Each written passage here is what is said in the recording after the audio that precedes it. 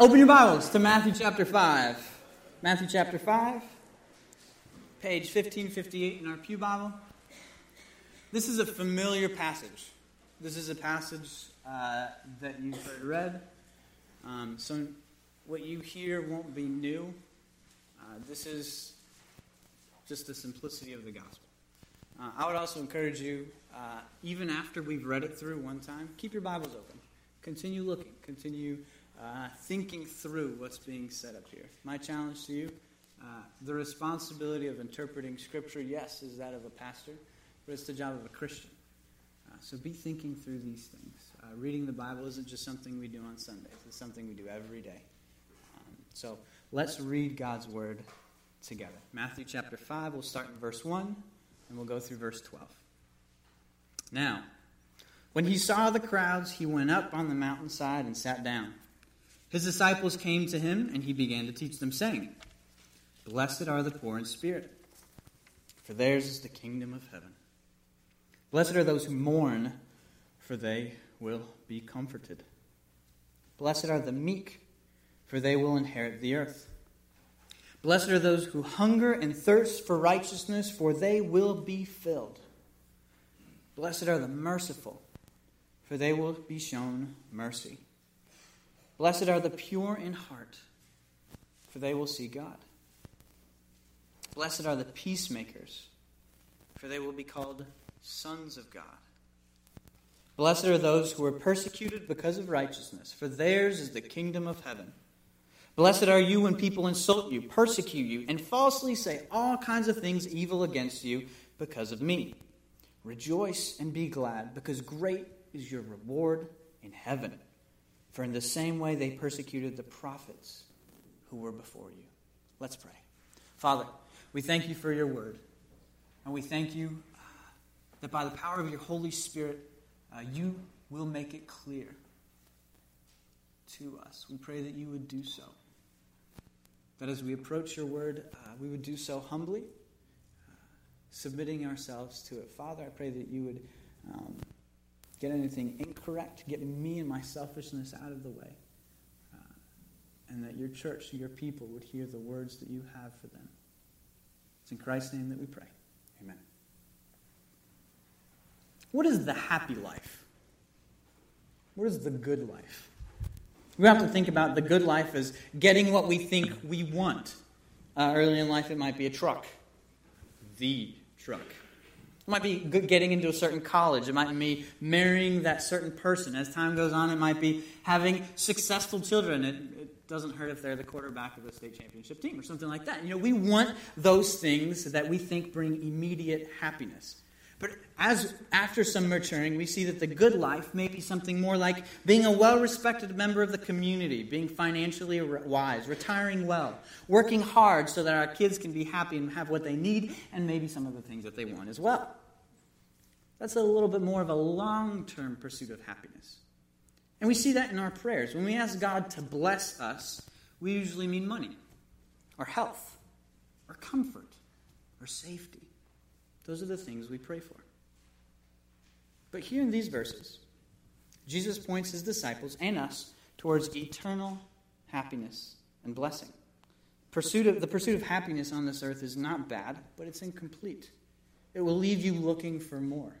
The kind of blessing that Jesus presents here, they're kind of counterintuitive, they're unexpected, and they go against the way we usually pray. But he's talking about an eternal blessing. You see, the good life, or with the language of the text, the blessed life, is one of salvation and transformation, communion with God, and becoming like his Son, Jesus Christ, becoming more and more made into his likeness. So let's jump in. The book of Matthew is structured in big segments that give instructions for future disciples. It's broken into 5 essentially big sections, and this is the first one. In chapter 4, if you look beforehand, first you have the temptation of Jesus Christ, Jesus being tempted. Then he calls the disciples. And then in verse 25 of chapter 4, it said, "Great crowds followed him from Galilee and the Decapolis and from Jerusalem and Judea and beyond the Jordan." So essentially it's saying people from all over came to hear Jesus. And this is the Sermon on the Mount. So at the very beginning we see that he is on a mountainside and he teaches his disciples. Now, these are some of Jesus' most famous words, and there are countless examples through history of how people have been transformed by these simple statements. First of all, they provide peace for the Christian life, but also they call the Christian on how to live. Now, I remind you, this is not what most people expect when they talk about the blessed life or blessing. So I want you to keep that in mind. So if you look at the text, we're going to focus on verses 3 through 12 especially. And there's a word that's repeated constantly, and that word is blessing or blessed. If you look at Genesis.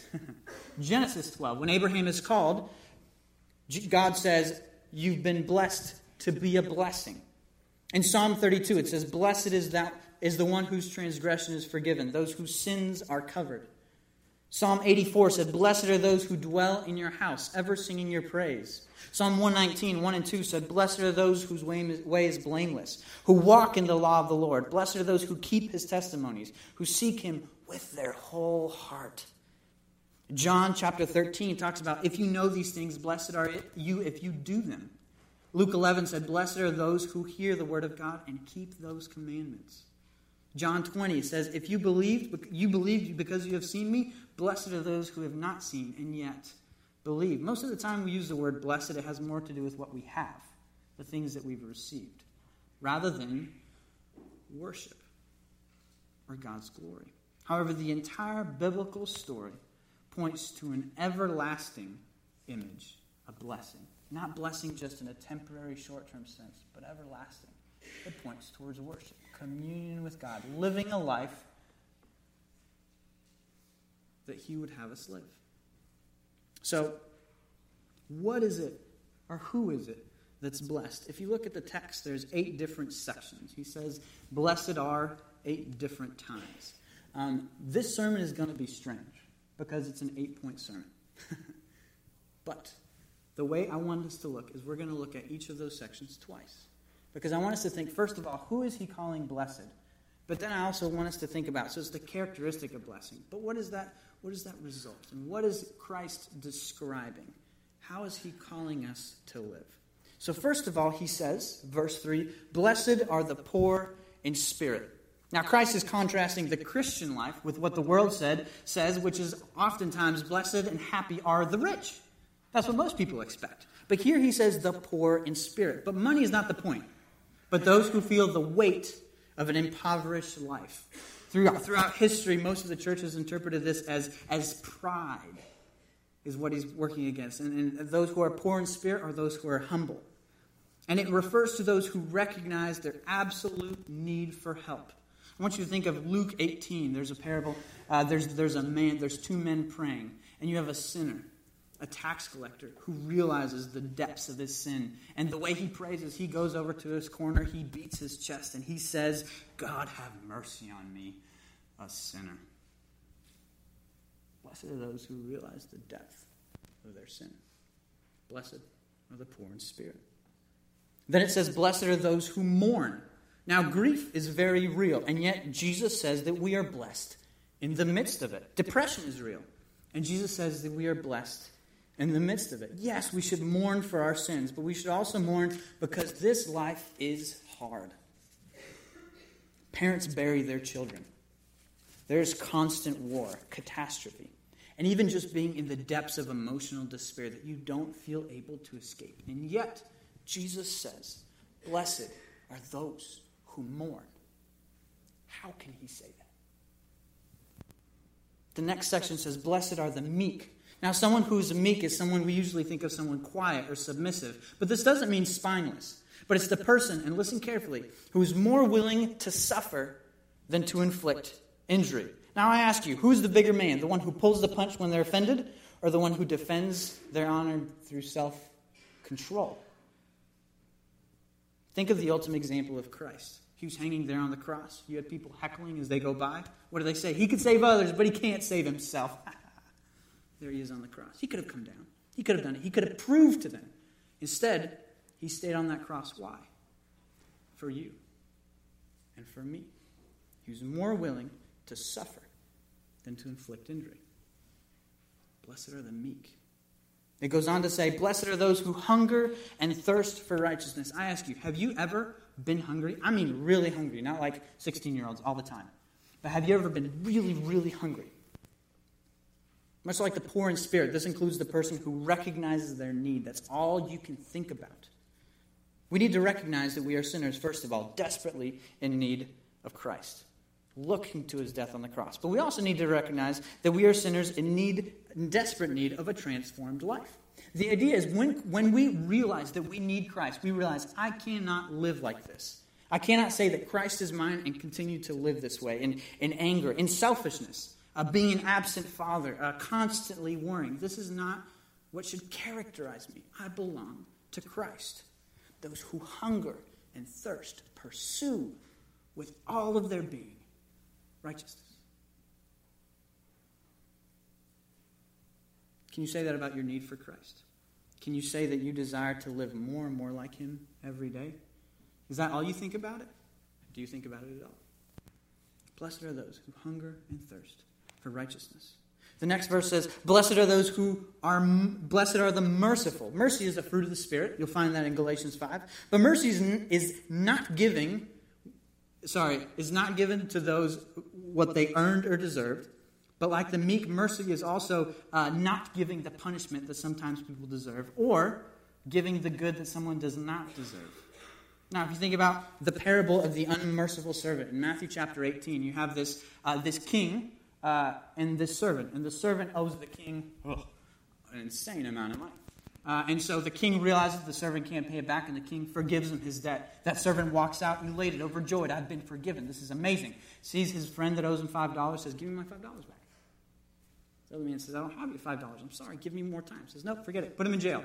Has him thrown in jail. The king finds out, I just forgave this servant, and the servant isn't willing to forgive his other servant. And at the end of that parable, what he says is, show mercy because you have been shown mercy. This is about the transformed life, the salvation of others. Giving people what they don't deserve in a good way. Blessed are the merciful.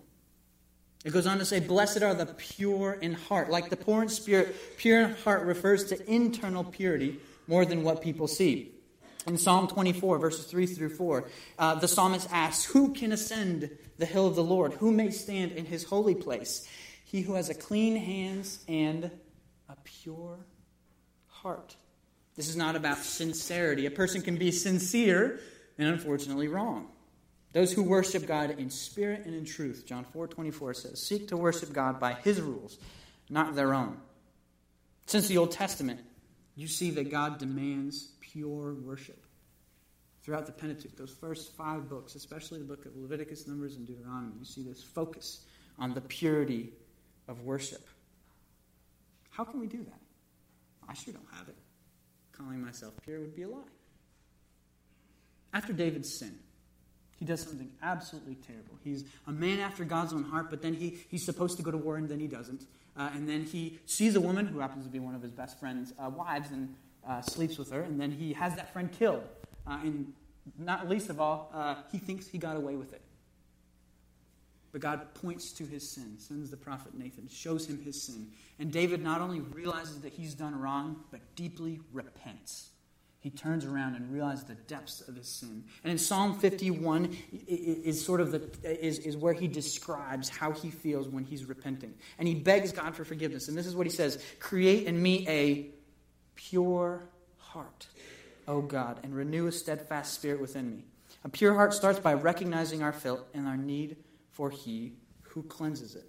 You see, the life of purity is a life that conforms to an inner reality. You belong to God. You have been made clean.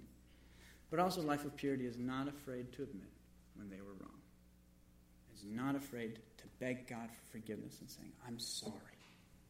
Change me. Blessed are the pure in heart. Then it goes on to say, blessed are the peacemakers. Again, here you have one of the fruits of the Spirit. But first, this refers to the peace of God, those who pursue union with Christ, fellowship with the God of the universe, rather than remaining opposed to God. You see, God has called us back to himself. Though we were separated from him, he has brought us back together. But think about the word peace in relation to God. What is it that Jesus is called? In Luke 19, it says that he is the Prince of peace. In Ephesians chapter 6, the gospel that we talk about is called the gospel of peace. Almost every time that Paul opens a letter, he talks about, may the God of peace, and also in the closing of his letters. You see, it characterizes how we know God. In John 14, he says, peace I leave you, my peace I give you, but I do not give it as the world. Think about how many people pick fights. Think about it. In the political sphere, in the social media. Ooh, there's a good one. Celebrities, news anchors, etc. Causing strife is one of the best ways to get attention. And yet, Jesus says, blessed are the peacemakers. Lastly, he says, blessed are those who are persecuted because of righteousness. I'm going to tell you a story that few people know. I just learned it last year. In the 2nd century, there was a woman named Perpetua who lived in the city of Carthage, so northern Africa. She'd just become a Christian. She was going through the new members class, so to speak. And all of a sudden, it became illegal to become a Christian. She was arrested. She was thrown in prison. She hadn't even joined the church yet. Remember that. And they told her, just deny your faith. She said, no, I can't deny my Savior. Her father came into the prison and begged her, please, just say that you're not a Christian and they'll let you go. Please. She said, no, I cannot do that. Not only so, she had a child when she was in prison. They took the child away from her. They said, for the sake of your son, renounce your Savior. And she said, the greatest gift that I can give that child is a steadfast faith. There's so many Christians who have died throughout history. Did you know that twice as many Christians died for their faith in 2013 than in 2012? 2,123 people died for their faith. That's just the record that we have in 2013. This list that he gives includes insults, persecution, slander against those who persecute righteousness. This is a life adhering to Christ. You see, most people feel persecuted. Sometimes if you're driving sleepy and you realize it and someone honks on their horn, what are you doing? I'm sorry, I'm sleepy. Or you have a short temper. Or the middle child. My wife, Teresa, she's a middle child. And so we give her a hard time. Sometimes she feels persecuted like the world is trying to get her because she's the middle child. We say, come on. It's just because you're a middle child. But sometimes we feel that. We feel like we're being persecuted. We often feel the victim. But are you persecuted, mocked, etc., because you follow Christ? Wholesale. That's what he's talking about. Not just feeling like people are against us, but is it because you're following Christ? Is it because you won't join in the gossip? Is it because you won't mock the weird kid in the cafeteria? Or because you won't be alone with your boyfriend or girlfriend in their college dorm? Is that why people are mocking you? Or is it because you believe in God at all in today's world? Is that why people are mocking you? To several martyrs, there's record of someone being told, will you deny your faith? And you know what their response was? I can't do that. He means everything to me. He is my reason for living. Satan is described as a roaring lion, whether it's in actual physical persecution or through temptation. Persecution is real. And yet Christ says, blessed are those who are persecuted because of righteousness. Each one of these characteristics was personified by Christ himself. He came to bring peace between God and man. He lived a perfect, a pure life in our stead. He was meek in death. He mourned deeply during his life, and he is acquainted with our grief. If there is a shadow of these in our lives, it is because Christ did it first. Blessed. But what is the reason for this blessing? In each of these phrases, you'll notice that it says, blessed are the blank for something else. So what is that reason? If you go back to verse 3, he says, blessed are the poor in spirit, for theirs is the kingdom of heaven. Now, what is the kingdom of heaven?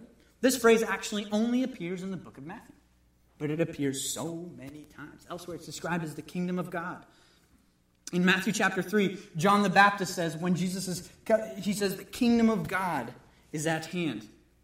Later on, Jesus is telling parables. I forgot the word. He's teaching parables, and he says, the kingdom of God is like a mustard seed. The kingdom of God is like the sower sowing his seed. In both verses 3 and verse 10 of this section, the poor in spirit and the persecuted are the people who are part of the kingdom of heaven. Now, why is it good to be poor in the spirit? It's because we're made a part of something so much greater than we are. We're blessed with a poverty of immeasurable wealth that cannot be taken away in this world, and that lasts forever. Your need for Christ brings you into his kingdom. Blessed are the poor in spirit, for theirs is the kingdom of heaven. He goes on to say, blessed are those who mourn, for they will be comforted. Christ doesn't say because their grief is temporary. Christ doesn't say just they're overreacting and they need to get over it, get a grip. He doesn't say that. I feel like that's oftentimes how I treat grief. Come on, get over it, John. But that's not what Christ says at all. Rather, they will be comforted. There was a famous pastor in the 19th century, near the end of the 19th century. His name was Charles Spurgeon. And he struggled with what he called melancholy, which is essentially the Puritan word for depression.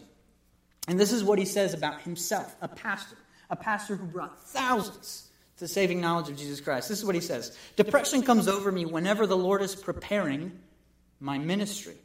The cloud of black before it breaks and overshadows, before it yields its deluge of mercy. These infirmities may have even been imposed on me by divine wisdom as a necessary qualification for my peculiar course of service. You see, serving, helping, parenting for Christ brings such discouragement and despair sometimes. Serving the church is hard. Being a parent is hard. Being a spouse is hard. But Christ says we are blessed when we mourn because we will be comforted. And that is a promise. This life will not last forever. And we have a Savior who shared in our experiences. Blessed are those who mourn, for they will be comforted. Blessed are the meek, it says, for they will inherit the earth. In a commentary, John Calvin, which I need to pause here, 6 years ago, the Sunday school class that used to meet downstairs gave me Calvin's commentaries, and they're still being put into use. So for those of you who were there, thank you. But John Calvin, in reference to this verse, he uses the familiar proverb, and he said he's looking down on this familiar proverb, but this is how most people think. We must howl with the wolves because the wolves will immediately devour everyone who makes himself a sheep, to show that most people think meekness equals weakness. For a man kicked out of Geneva twice in his efforts to transform the city, and whose writings either inspire or enrage people still today, he was anything but meek. However, he shows that you must be a sheep if we wish to be reckoned as part of his flock. In following the example of Christ, we need to be, remember the definition, more willing to suffer than to inflict injury. We are emulating the greater love hath no man than he that lays down his life for his friends, that Jesus exemplified. Now, this may not be the way most people climb the corporate ladder, or that most people get into a PhD program, or that most people treat that kid, that punk who's just running his mouth. But Christians rest on the eternal inheritance of the new heavens and the new earth. Blessed are the meek, for they will inherit the earth. Blessed are those who hunger and thirst for righteousness. Why? Because they will be filled. How do you train your affections, your will, what you desire? What are the things that you want, and how do you cultivate those desires? You know, in a classroom, when you're a teacher, there's sort of three different kinds of children. The first one just doesn't want to be there.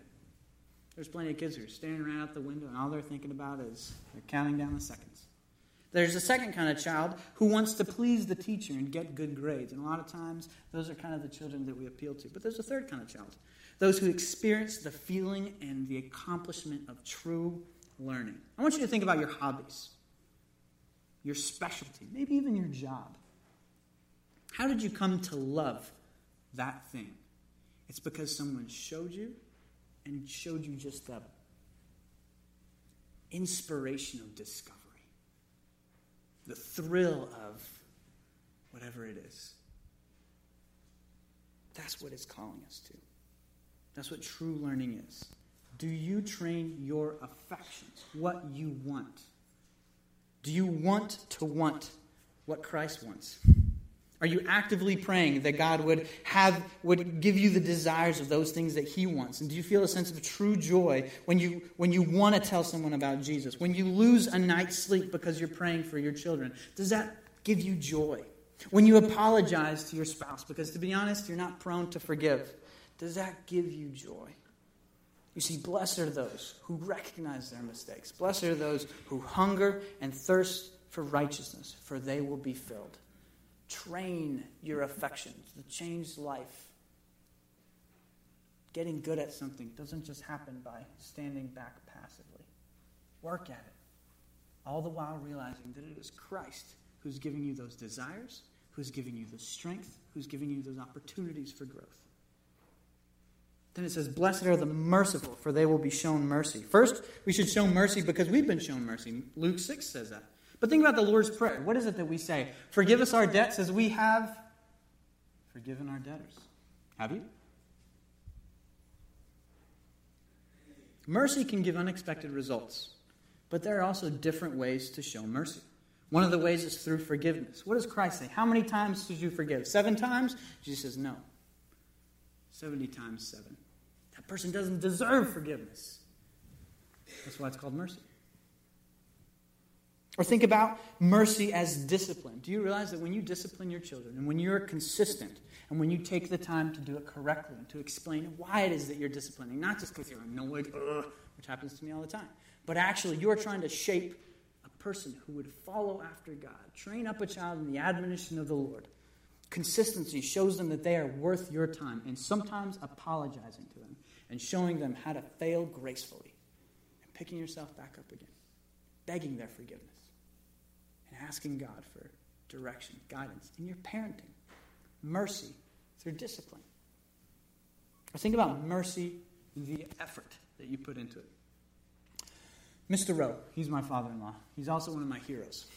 He trained up his daughter well. But Christmas about 3 years ago, the whole family was finally together. There's one son that's in the military. Another family lived in Washington. So it was nothing short of a miracle that we were all in the same house on Christmas Day.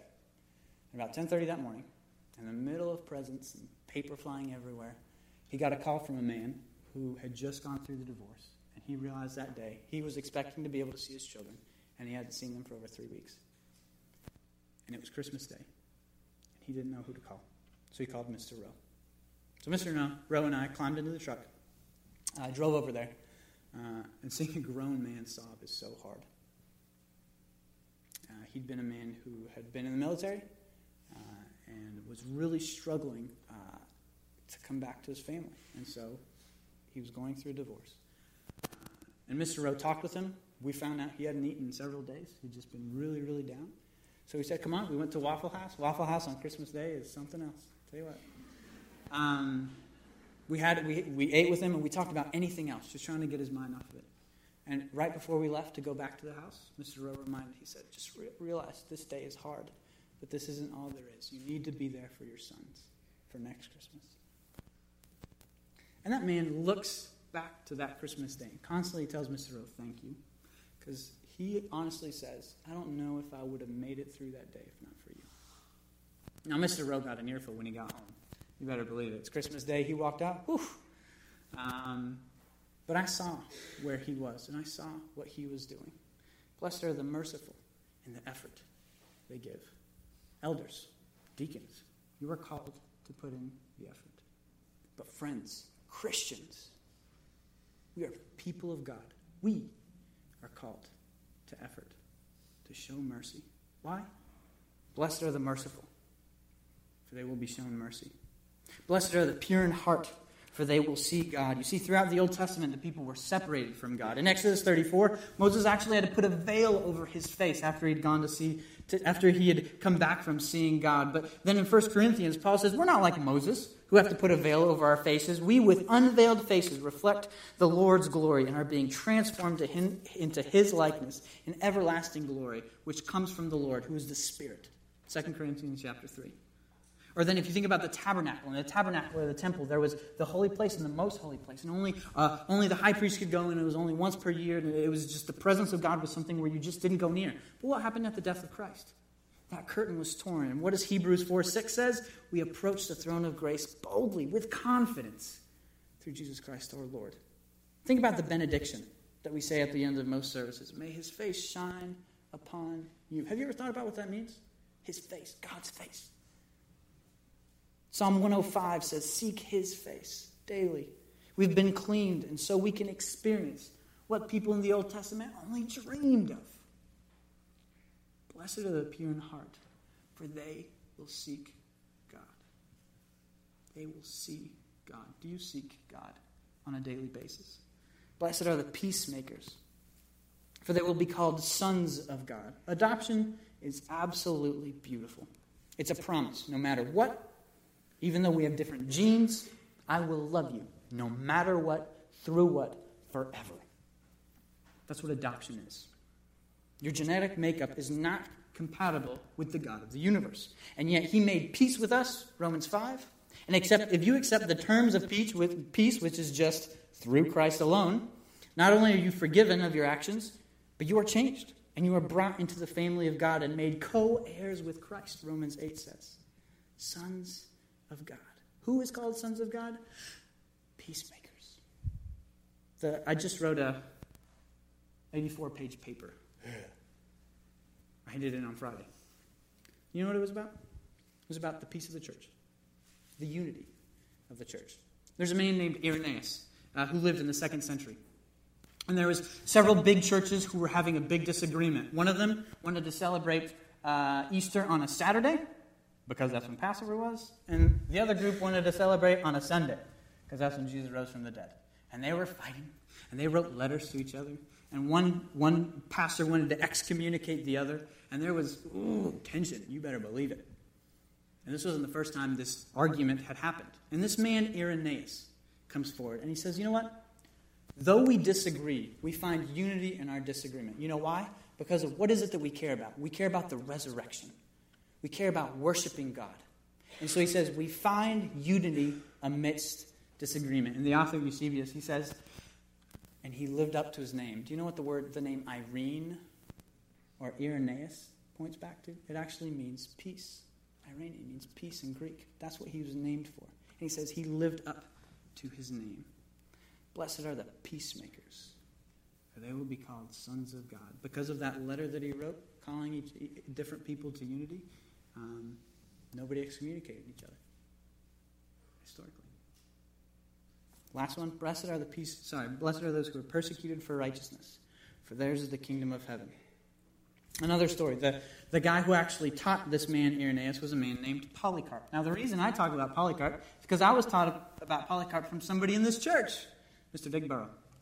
He pointed him out to me one time. Polycarp was a disciple of John. So John the Apostle taught Polycarp. And Polycarp dedicated his life to teaching the church. He prioritized his life for the kingdom of heaven. He was a lifelong shepherd of the church. He lived to die daily. And in the end of his life, he suffered for life and in death. At the end of his life, they asked him to deny Christ. They said, just think about your old age. You could retire. This could be it. You know what his answer was? 86 years. So essentially 86 years. Have I served him, and he has never done me injury. How can I now blaspheme my King and my Savior? He was a shepherd of the church through life and through death. He lived to die daily, to take up his cross. And then he died for Christ. Blessed are those who are persecuted because of righteousness, for theirs is the kingdom of heaven. Now, I'll be honest, this list gives me despair. I can't even remember all the different things on the list, never mind do them, which should do something very special for all of us. It should point our eyes to Christ, who did it for me. You see, I pray these familiar words would fill us with an unsatiable desire. Number one, to look to Christ and to seek his face daily. Many of these challenges don't make sense if you only live for this life, if you only live for the now. But Christ calls us to live and to live abundantly. See, this life, what it's called is to imitate Christ in our life by dying daily to ourselves, seeking mercy, meekness, forgiveness, hungering for righteousness. These do not come about naturally. But I pray that God would give us the desire to really want to be more like him. Conviction, and to feel conviction when they don't rule over our lives. My prayer is that our children, that our spouses, our neighbors, even our enemies, yes, our enemies, would be able to call us blessed. Because they know that we do not live for this life, but for the good life, in the eternal sense. We don't just live for the now, but making an eternal investment. Let's pray. Father, I thank you for this day, and I thank you for your word. And I thank you for the reminders of what it means to live a blessed life. First of all, Father, I pray that you would shape our prayers, that you would shape our desires. I pray that you would change our hearts. Thank you that Christ fulfilled the law for us.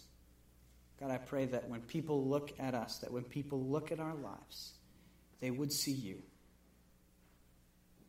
God, call us to forgive one another in true forgiveness because you forgave us. Call us to love one another in the church, but also to love those outside the church, that the world may know that we are yours. Thank you that you call us to a blessed life. It's in Jesus' name that we pray. Amen.